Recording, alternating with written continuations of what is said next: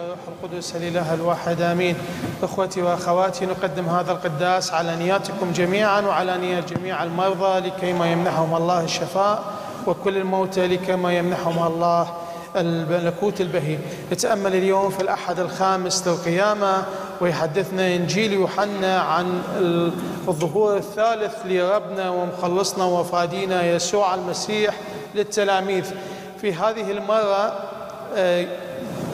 التلاميذ ما بعد القيامة يكون أكو نوع من الإحباط، يكون أكو نوع من الحزن، يكون أكو نوع من خيبة الأمل بسبب أنه يسوع صلب.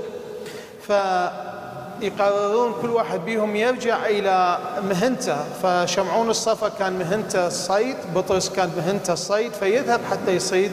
بقية التلاميذ يقولوا لا، احنا نأتي معك.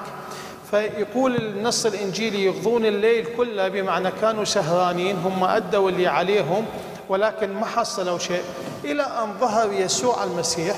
وهي هاي النقطة، أنه يقولهم ألقوا الشبكة على جهة اليمين. الشبكة على جهة اليمين بمعنى أنهم من سمعوا كلمة الله، كلمة اللي هو يسوع المسيح، وذبوا الشبكة حملت بكثير من السمك. وهذا السمك يقول 153، وتفسيرات كثيرة لهذا الرقم، كل مفسر ينطي فد رمز وفد معنى معين، ولكن يقول أن الشبكة لم تتمزق.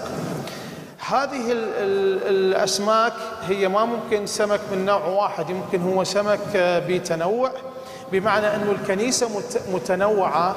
وإحنا اليوم كيف أنه نقدر أنه نجذب الآخرين إلى الكنيسة، كيف اليوم نقدر إحنا نصيد الآخرين بشبكة محبة يسوع المسيح إلى القربان المقدس أو إلى الكنيسة. ولكن الشيء المهم أنه يوحنا التلميذ الحبيب عرف يسوع المسيح من صوته، من الترائيمات، بمعنى أن يسوع المسيح ما هو فت خيال. يقول له إنه هو الرب. فشمعون الصفا يحاول ينزل يسبح، ولكنه يتعرض إلى الغرق ويسوع ينقذه.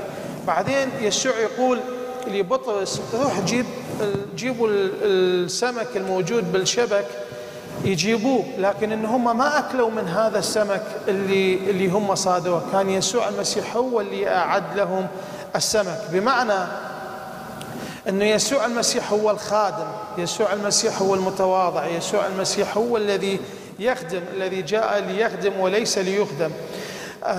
وفي نفس الوقت حنشوف يسوع المسيح يأكل معهم، والأكل هو علامة على الشراكة، علامة على المحبة، علامة على الألفة.